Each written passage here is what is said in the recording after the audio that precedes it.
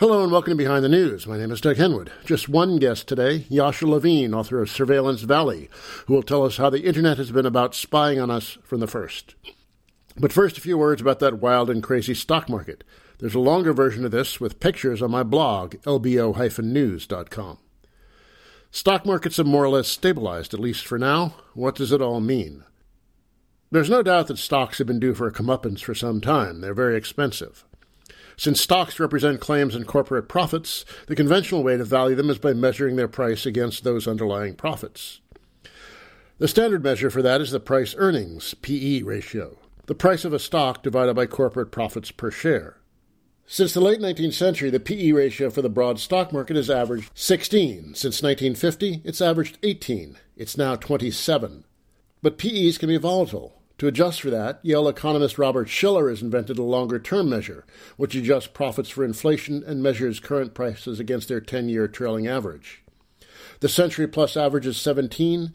It's now 33.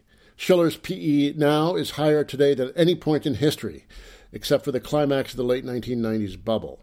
It was lower in 1929 than it is today. And what about those profits? Profits recovered far more quickly than wages after the Great Recession. In the first 3 years after that miserable event came to a formal close, corporate profits rose 55%. Meanwhile, what corporations paid their employees rose just 12%. Stocks became quite rationally exuberant, celebrating the rise in profits and its likely continuation. Over those 3 years, stocks rose 85%. The momentum in profit growth slowed, and that in wage and salaries picked up, but that didn't stop stocks from rising further, surpassing the 2007 high in 2013, and then adding another 56% for the election of Trump. Stocks paused for a week or so after the election as traders sussed out what this unexpected turn of events might mean, but as soon as it became clear that whatever his idiosyncrasies, Trump meant tax cuts and deregulation, it was back to the races. Stocks added another 29% through January of this year, to reach those extreme valuations I described earlier. Rational exuberance was succeeded by the less rational kind.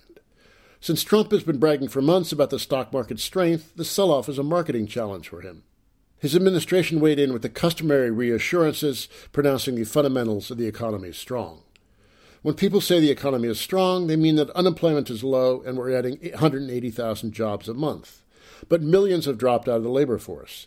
If the same share of the population were working now as at the 2006 pre-recession peak, 8.5 million more would be employed. This is the second worst expansion for job growth out of 11 since the late 1940s.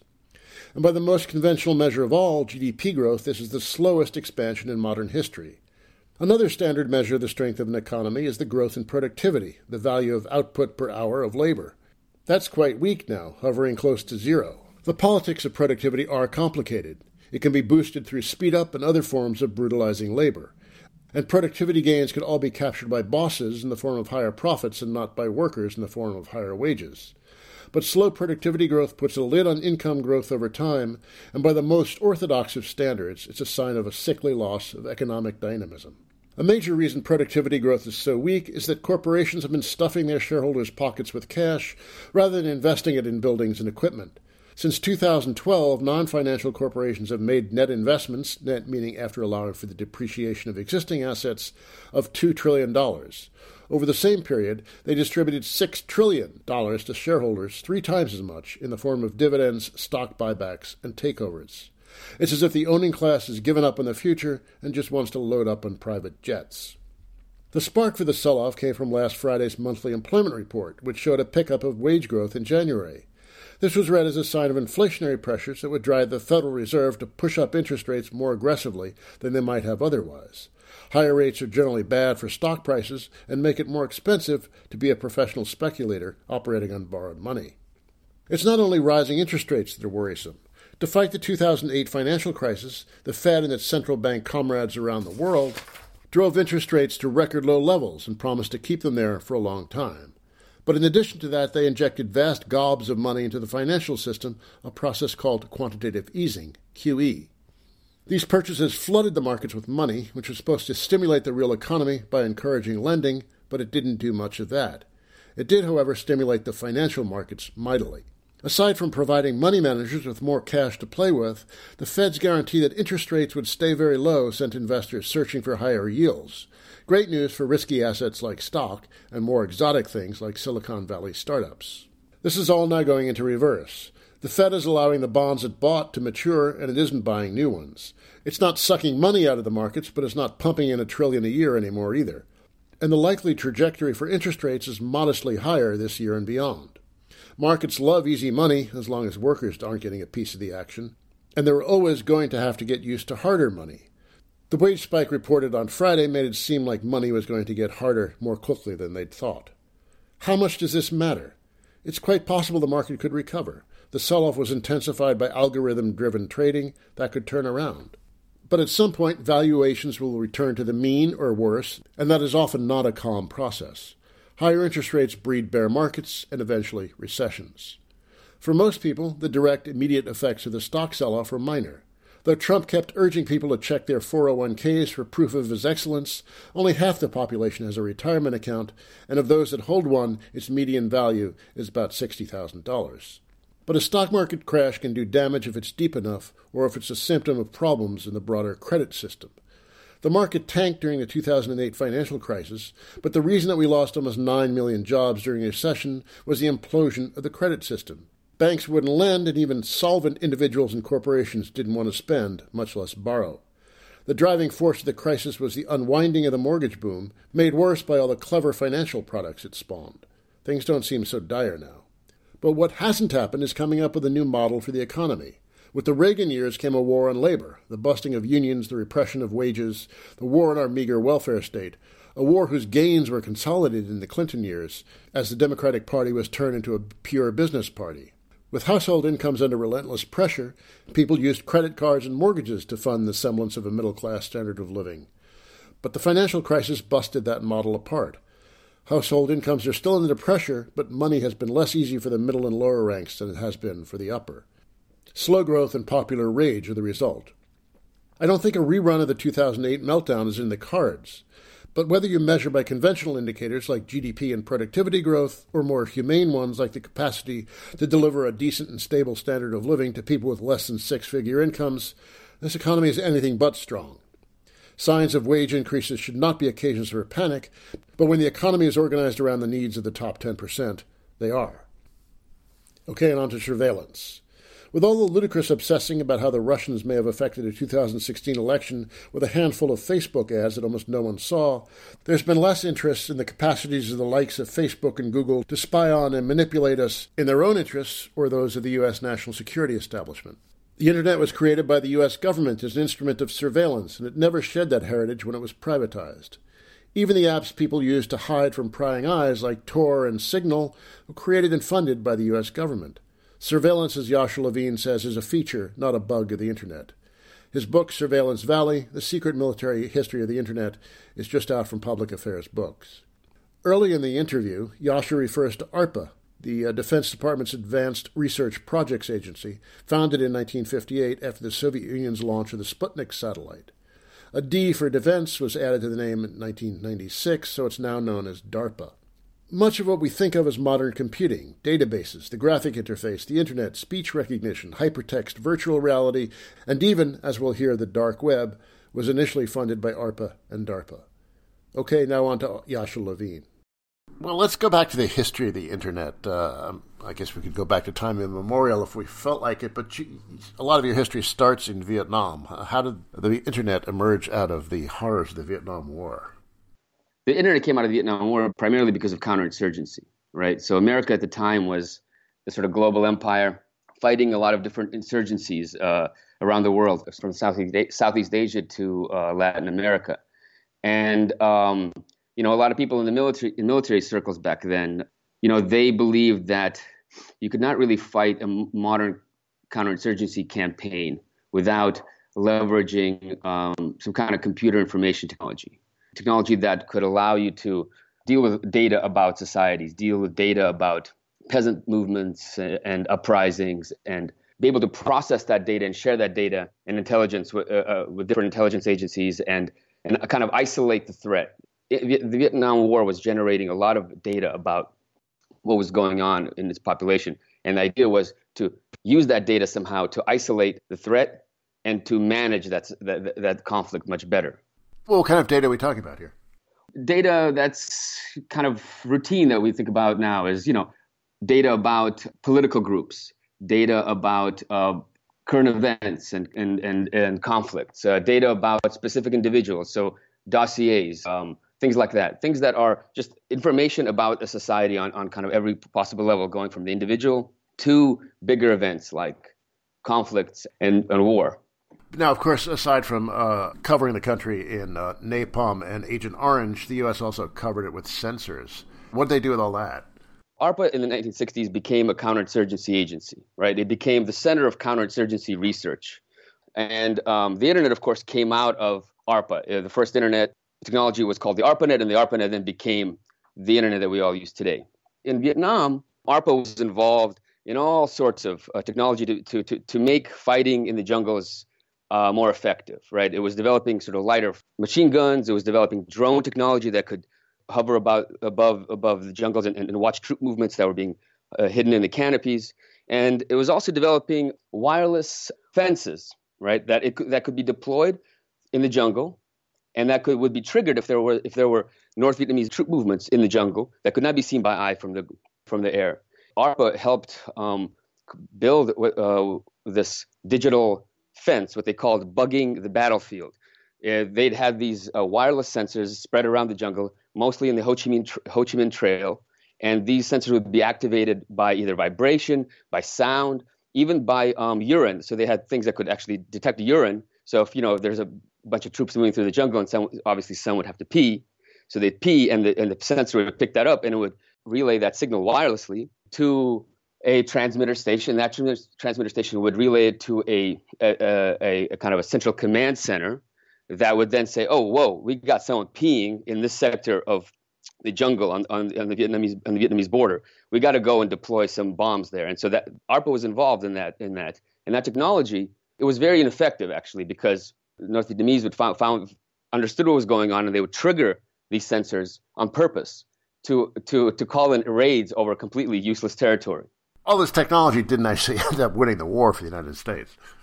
No, of course not. Yes, exactly. But it was then very quickly deployed in the U.S. Yeah, I was going to say they were quick to take that home then, right? Yeah, and so the sort of electronic border fences that people still dream of putting up on the border, and in fact, like there are some versions of that still that are in operation now, where it came from the Vietnam War. They were developed there first and then brought immediately back to the U.S. And they were also very ineffective at securing the border in America, the Mexican-American border. But they made a lot of money for a lot of military contractors, and so that's a good thing in its own right, I think. But do they also use some of this technology to spy on Americans, right? Yeah. One thing that people don't understand is that surveillance on the internet is not a bug; it's a feature of the technology. Surveillance was why it was developed by ARPA in the 1960s, and it was used to spy on Americans almost as soon as the ARPANET went online. So the ARPANET went online in 1969. It kind of went national in 1972, and at that point, it was immediately used to digitize and share amongst all the intelligence agencies surveillance files on millions of Americans, mostly anti-war protesters at the time and civil rights activists. The technology was built to facilitate surveillance, not just of foreign countries, but of the domestic space as well here in America. Okay, and a lot of this was developed at universities, which were, of course, politically hot during this period of time. So there was a lot of protest against this at first, wasn't there? Oh, yeah. A lot of the anti-war protests, of course, focused on research, on military research being done at universities, right? And what I think kind of dropped down the memory hole is that a lot of those protesters specifically targeted ARPA, and in many cases targeted programs that were connected to the ARPANET program that, of course, developed the internet. And so people were protesting the ARPANET, as early as 1969 because they saw it as a tool of surveillance and social control. So there was a big protest at MIT in 1969 led by the SDS.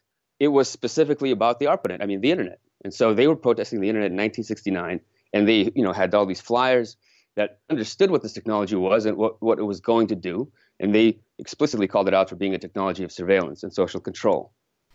And then there was an NBC reporter in the mid-'70s, right, who did a series of reports on this evolving spy network, right?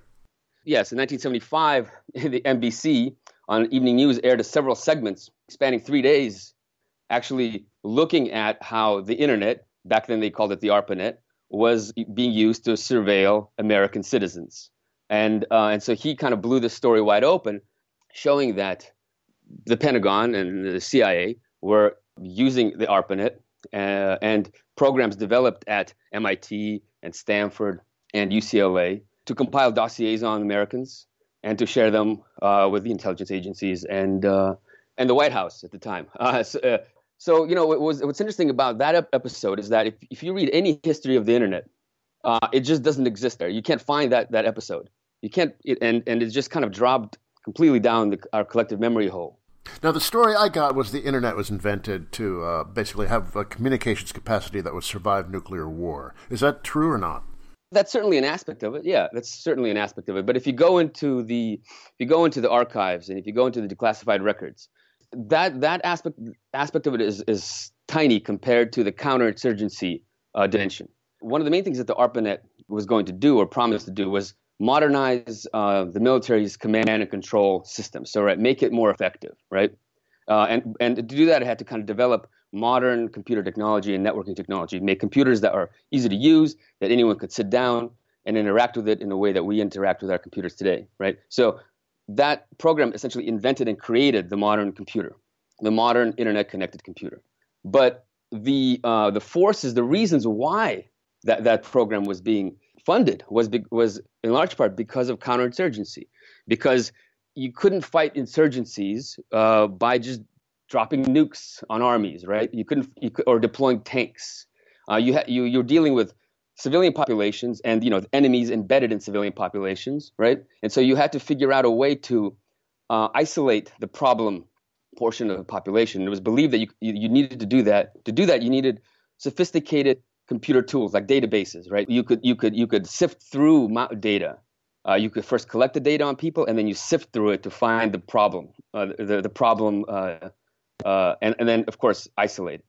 The underlying reasons for this technology was counterinsurgency. All right, of course, if we go back into the deep myths of history, the computer itself came out of a lot of World War II research about targeting weapons. So the military and the computer, their histories are deeply intertwined. Yeah, I mean, computation has always been a kind of a function of war. But I think it's as I talk about in my book as well, it's also always tied to surveillance. This is one thing about the history of computers that I think has kind of dropped off the map. I mean, everyone knows that, of course, computers are tied to war in some capacity, whether it's crunching numbers for nuclear research, right? Encryption is a big one. But if you go back in the history of computing to what was essentially the first computer built in the late 19th century, which in turn became the basis of IBM and the punch card machines, right? It was built to that's the Hollerith calculator, right? Yeah, the Hollerith tabulator. So the Hollerith tabulator, which then became IBM, and the punch and the ubiquitous punch cards that it stored the data on, came out of the U.S. Census. So the U.S. Census Office needed basically couldn't count the numbers anymore. There's such a huge influx of immigrants into America, and there was such a kind of a worry about their racial makeup. So each census got more and more and more detailed and wanted more information about their immigrants' ethnicity and things like that the Census Office simply couldn't deal with the numbers, and so they in effect contracted a young engineer and inventor to come up with a better way of counting people, and he came up with the punch card and the punch card tabulator. And so that was in effect the first computer, and it was tied very specifically to counting people and counting populations. Yeah, and you quote Hollerith, I believe, saying, if you want to count the number of Chinamen. So it was very much concerned about controlling potentially dangerous populations, or at least tabulating potentially dangerous populations. Yes. I mean, this was the rise of the computer and the tabulator was very much in parallel with the rise of sort of eugenics and the popular rise of eugenics in America. The idea that America had to protect itself from these hordes of immigrants that were going to dilute America's superior genetic stock. That's when really genealogical data began to sort of be foremost on the census and ethnic data. And so the tabulator was brought in to help count that and to help tabulate that data. I'm speaking with Yasha Levine, author of Surveillance Valley from Public Affairs Books. Soon after these revelations, the NBC reporter talking about these vast databases designed to monitor American citizens, a group of people like Stewart Brand and folks like that were also making the computer kind of cool and imbuing it with the ethos of the hippie counterculture, right? Yes, exactly. That was happening, and they were intertwined. So some of the contractors who worked on the ARPANET worked in the same think tank, the Stanford Research Institute, that was developing chemical weapons for use in Vietnam. We also hung out at communes and went to Grateful Dead concerts and dropped acid and smoked pot, and then had Tolkien posters in their cubicles at Stanford, while drawing their salaries from the Pentagon, right, and developing this sort of counterinsurgency computer technology. And so there was a lot of overlap between the sort of the hippie counterculture, right, and the sort of the world of military contractors that designed the early internet. And people like Stewart Brand would kind of go on and become the sort of the public relations operation that would turn this military technology, right, into something that was revolutionary. He was a very central character in the story in helping to rebrand surveillance technology as technology of utopianism and sort of radical egalitarianism. And then Brand, and then later his pals who went on to found Wired magazine like Rosetto and Kelly. Their official ideology was quite libertarian. At the same time, they were very intimately tied up with the U.S. government's surveillance and control apparatus. Yeah, I mean, exactly. I mean, they just took that vision to its logical conclusion and really started cashing in. Wired magazine, I think its first issue, its cover story was this gushing profile of a tank virtual reality simulation game that was developed by DARPA, sort of the agency formerly known as ARPA. And it was just this gushing profile of war simulation, right, that was being used to train people how to use tanks and how to fight a tank war. And it wasn't critical. It showed this as sort of just a peek into the future of what was going to happen. We were going to go into this virtual reality world where all the rules that came before, would break down, and there would be a totally new world, a utopian world. So they presented the military as a force that was creating a world that would make militaries obsolete. So in a way, they were presenting it as the military was writing itself out of a job, right, funding itself out of a job, and they worked that contradiction all the way, and they sold it to people. And so, today when you tell people that, hey, the Pentagon is funding all this privacy technology like the Tor project or the Signal app, they kind of fall back on the same arguments that were being used by Stewart Brand and Wired magazine, that yes, sure, the military is funding this stuff, but the military doesn't really know what it's doing. What it's really doing is actually destroying itself by creating these weapons. Yeah, because the state is so stupid. I remember interviewing Kelly when his New Rules book came out, and then actually I used to get in these disputes with Rosetto on various listservs. But they were both like super Ayn Rand type libertarians. At the same time, they were so wrapped up with this side of the state, which is its least attractive side. It's not like the kind of state that educates people or pays their medical bills. It's the state that spies on them and controls them. No. I mean, Rosetto was, I think he was a president of like the Republican Club at Columbia, I think, and he volunteered for Nixon's campaign, and he was a very hardcore libertarian from his college days in the 60s. And so he was on the right during sort of the counterculture. These guys are at their core very right wing and libertarian, and they don't seem to have, they're libertarian, but they don't seem to have a problem with the military at all. In fact, they see it as a utopian, a force that can create a utopia. It's really telling. Which makes me think of a company that's always promised never to be evil, Google. The history you present of Google is not like your standard worshipful history of Google. Yeah, I mean, well, Google is just came out of Stanford Research Project, graduate research project that was headed by Larry Page, the co-founder of Google. And, Google was just one of many search engines that came out of a federal research program that spanned many different universities. It was called the Digital Libraries Initiative. And this program was a federal program funded by, among other agencies, the FBI and DARPA.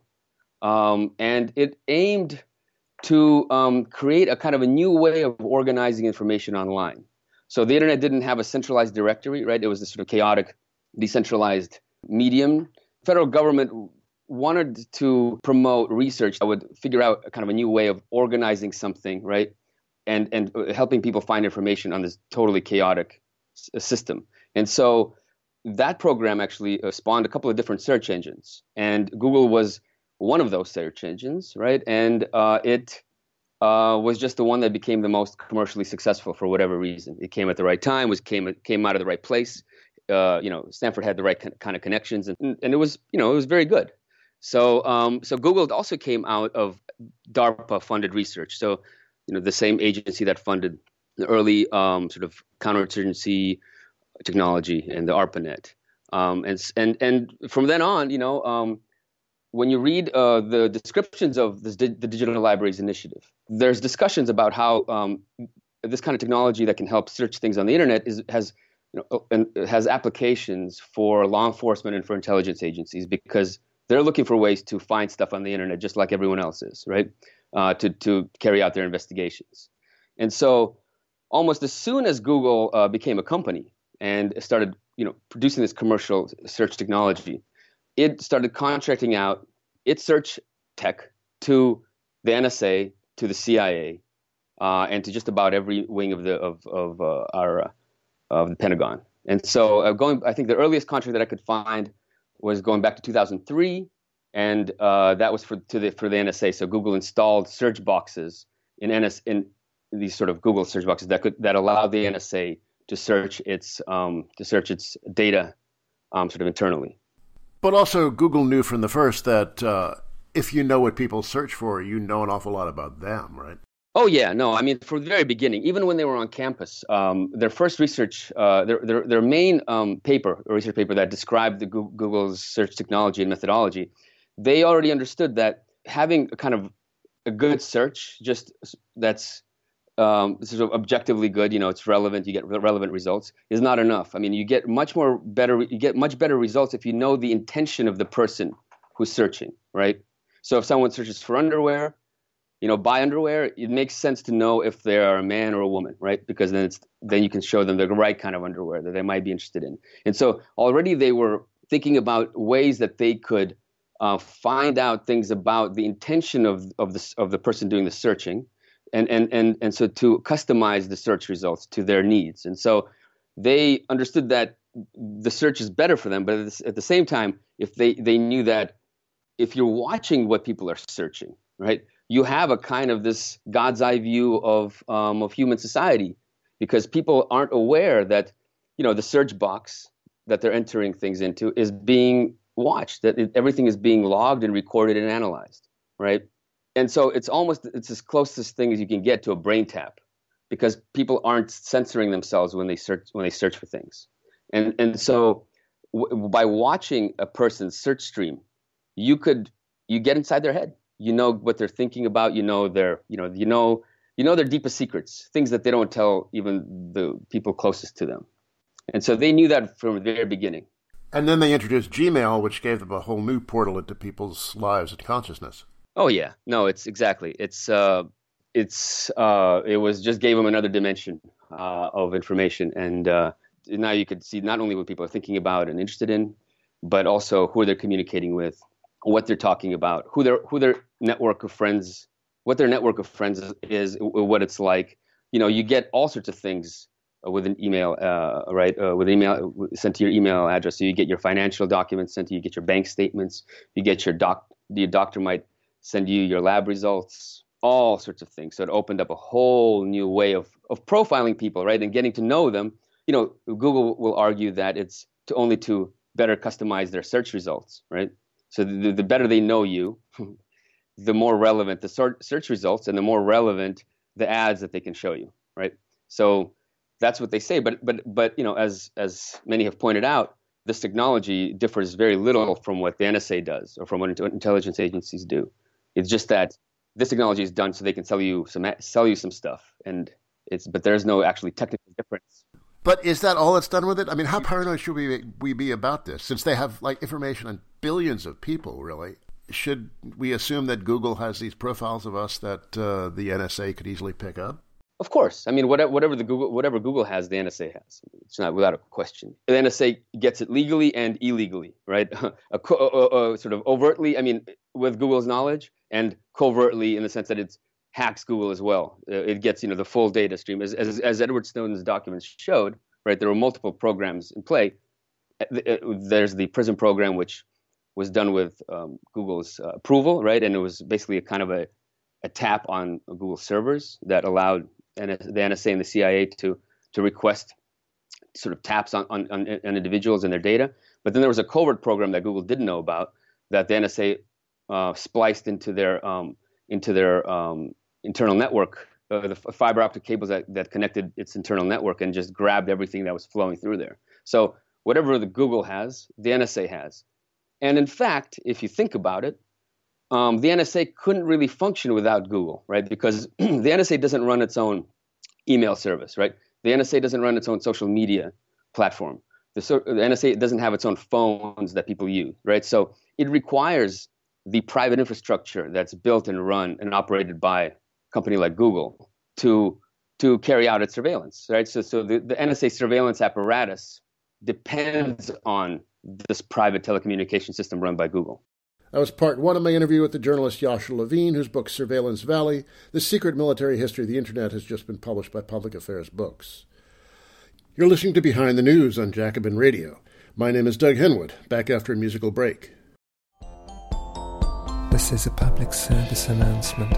Ladies and gentlemen, we are now entering the age of information. It's perfectly safe if we all take a few basic precautions. May I make some observations? Axiom 1, for the world we've begun, your reputation used to depend on what you concealed. Now it depends on what you reveal. The age of secretive mandarins who creep on hills of tact is dead. We're all players now in the great game of fact instead. So since you can't keep your cards to your chest, I'd suggest you think a few moves ahead, as one does when playing a game of chess. Axiom 2, to make the world new, paranoia's simply a word for seeing things as they are. Act as you wish to be seen to act, or leave for some other star. That was some of The Age of Information by Momus, and that was 1997. And now part two of my interview with Yasha Levine, author of Surveillance Valley, just out from Public Affairs Books. In this part of the interview, we talk about the Tor browser without sufficiently identifying it. Tor is a browser that keeps you anonymous on the web, if you use it right, and if you're lucky. We'd been talking about Google before the break, but let's not forget the other digital behemoth. Here's Yasha Levine. Well, and then, of course, there's Facebook, which, one-third of human adults have an account on now. I guess similar things there? Yeah, I mean, there's no difference. There's no difference at all. Yeah, I mean, I think we should be scared. I think we should be scared about the profiles that these companies have, the data and profiles that these companies have on us. Because, I mean, just think about it, right? So imagine it's not Google, but it's some other company. Imagine it's Coke Industries, right? That has that data on us, right? Imagine it's like Philip Morris or ExxonMobil. People would freak out if Philip Morris or Coke Industries had that much data on Americans, because people would realize that this company is very politically active, right? It's not just a passive entity that just sort of does its job and nothing else. I mean, it's very much involved in influencing the political system and trying to bend the political system to its will and to its profit. And part of that bending is convincing Americans to go along with it and convincing them in all sorts of ways. And so the more data you have on people and Americans, the easier you can influence them, right? And influence the political system. But the Koch brothers and Philip Morris just aren't cool like Google. No, exactly. So I mean, Google we can trust because they say they're good. Yeah. Well, in the face of all this, and this is the kind of thing that causes you to get an awful lot of hate mail and worse, people resort to encryption. And we were on the show a few months ago talking about this, but there's a lot more about it in the book. Tor and Signal and all these things. So, and Edward Snowden helped make the Tor browser famous. Tell us about the Tor browser. When Edward Snowden arrived on the global stage, it seemed like things are going to really change, because he made people aware that there was so much surveillance happening on the internet and that private companies like Google and Facebook were very much involved in it. They knew what was going on, and they were helping to create this surveillance machine and giving data to the NSA. And so at the time, it seemed like something was going to change, that there was going to be a movement that would start to maybe rein in some of the more just outrageous surveillance practices of these internet giants, right? But that didn't happen. What instead happened was Edward Snowden presented as a solution something called the Tor project, or Tor. It was a kind of an anonymity system that promised to make you anonymous online and to protect your data from companies like companies like Google or Facebook and from your ISPs. But this tool didn't really protect you from Silicon Valley surveillance, because it only protected you if you didn't log in, if you didn't use anything, if you didn't use the internet at all, if you didn't log into Gmail, if you didn't log into Facebook, or you only used accounts that were sort of anonymous and throwaway accounts. As soon as you logged into your Gmail account, onto your Facebook account, using Tor didn't matter anymore because Google knew who you were because you used your personal login, right? But this was presented somehow, and people went along with it as a solution to surveillance. Now, of course, the Tor was developed and continued to be funded by the U.S. government. Yeah, and that's the other side of it, of course, was that not only did Tor not protect you from Google or Facebook, it didn't protect you from the NSA either, and didn't protect you from government surveillance because it was developed by the government and it's still funded by the government as this kind of multi-dimensional sort of soft power weapon.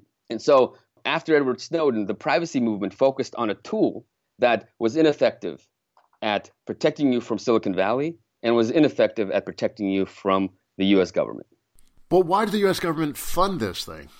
Well, that's a long conversation. I mean, there's multiple reasons. Primarily, it's used as a soft power weapon against countries like China and Iran, and now increasingly Russia.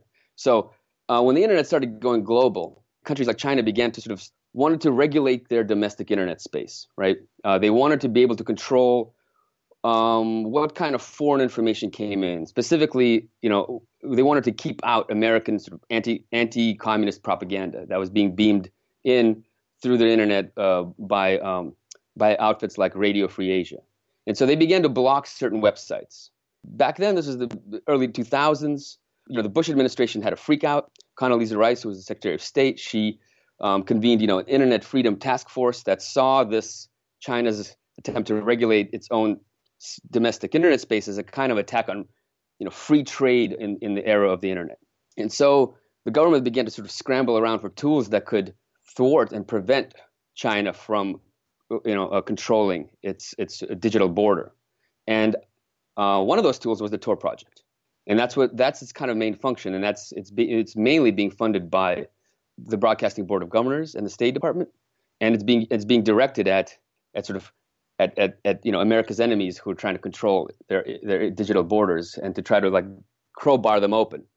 Now, the Broadcasting Board of Governors is a spinoff of the CIA that ran Radio Free Europe, Radio Liberty, all that stuff for years. Basically, a propaganda arm of the U.S. government. It's the Foreign Broadcasting Division. Yeah. So, and in the 70s, it came out of these covert CIA projects that were in Europe, and then in the 70s, they were brought into the light and sort of made official and given sort of this umbrella organization that ran them. And so yes, that eventually became the Broadcasting Board of Governors.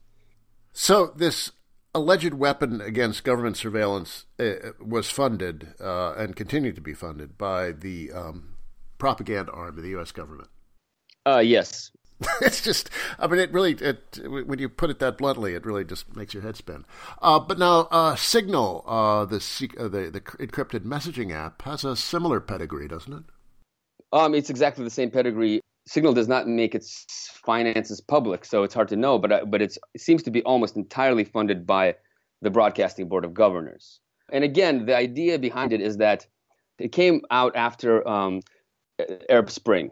And the idea was that you want to give local sort of activists, foreign activists, right, a way to organize resistance and movements, right, against regimes that America doesn't find too favorable. And you want to give them tools to do that, but you want to also give these activists tools that will hide them from security services of their countries. And so Signal kind of does that, right? Signal is a chat app that's encrypts your messages, and it's supposed to be extremely, it's supposed to be unbreakable. And so the U.S. government funds it. And that's the tool that Snowden tells people to use, to protect themselves online. So I'm speaking with Yasha Levine, author of Surveillance Valley from Public Affairs Books. I don't use Signal, so I didn't know this, but you have to upload all your contact information, give them your phone number, and the thing uses Amazon servers. Amazon servers are also used by the CIA. So this seems, on the face of it, quite porous. Yeah, and I mean, exactly. And the most ridiculous thing about Signal is that because it communicates with a certain IP address and a certain that's connected to an Amazon server, anyone who uses it, downloads it, and uses it on their phones immediately sends out like a big, bright, flashing red bulb saying, "I'm using Signal. I have something to hide. I am for whatever reason." And so when Trump was just elected, there was protests being organized during his inauguration, and people were using Signal exclusively. So the activists were in D.C. and they were exclusively using Signal to organize. And so what that did was that it essentially tagged every single one of them. So if there's a huge crowd of people, right, and only the organizers who are there to sort of disrupt and to protest against the inauguration, they're outing themselves to anyone who's watching the traffic in the area. And so it's like this thing. It's like this. Sure, it might encrypt your messages, right? But it does other things. It outs you as someone who's using this and who's trying to hide themselves, right? And it outs you as someone of interest. And in the end, I know that Signal didn't even protect these protesters, because I know that some of the people that were arrested in these protests, the police got their phones and they were able to just unlock them, crack the code on the phone, and they were able to read all their messages, even though they were encrypted, while they were being sent to their comrades. Once you have the physical phone and you unlock it, all the messages are there. So people, because they're not thinking about ways of sort of preventing other people to read their messages, they have a false sense of security and privacy. They're just writing things right out in the open, right? They're not using coded language or anything like that. And so the police just had the entire transcript of the chat logs, in plain language. And so it didn't do anything to protect them. In fact, I think it probably could have doomed them. Yeah, it would make you reckless and complacent. Yeah. And so these tools are kind of ineffective. And in the end, it's like when you promote, encryption technology as part of a political movement, it's counterproductive, because the whole point of a political movement is to work together with people, right? And work together out in the open. But this crypto culture that's infected political thought is trying to like herd us into these little crypto cubbies, where we're all sitting in our fortified bunkers, using our fortified phones to chat with each other, whereas we should be working together collectively out in the open. And so it's this kind of strange thing where, as Edward Snowden told the Black Lives Matter movement, his main suggestion was, encrypt everything. I don't know. That's not really the core of politics, I don't think. No, yeah, exactly. It's kind of silly, yeah. Before we get to a political coda, though, I also, you have some smelly stuff in there about the Electronic Frontier Foundation. Oh, well, which part? Their relations with the government and John Perry Barlow himself having consulted with intelligence agencies? Exactly. You know what I actually want to mention is that what was interesting, I didn't know about this, but I found out while researching and writing the book, is that the EFF now today is against ISPs, right? It calls them sort of, it's for net neutrality, and it's against these internet service providers. It's against the telecoms, right? But it actually, if you go back and look at its history, it started out as a lobbyist for ISPs back in the early 90s, when the first sort of ISPs were being spun off by the federal government from the National Science Foundation network that became the internet. So it started out as an ISP lobbyist in the 90s. And by the early 2000s, it was helping usher in this sort of Navy project that developed the Tor project, and was helping to usher it into the private sector and to kind of give it and giving it radical appeal, and giving it basically giving its blessing that this was very important technology, and the EFF supports it, and the EFF is going to even fund it for a while the Tor project sort of gets on its feet. Well, yeah, this is just another version of the move where that Stuart Brand used. Like, you use this sort of hip cover for something that's fundamentally military. It's exactly the same. It's the same. Yes, I mean, I draw parallels between Stuart Brand and the Tor project, and in fact, they use the exact and the EFF. It's like the same exact ideology. I mean, it's the same people, even right? That.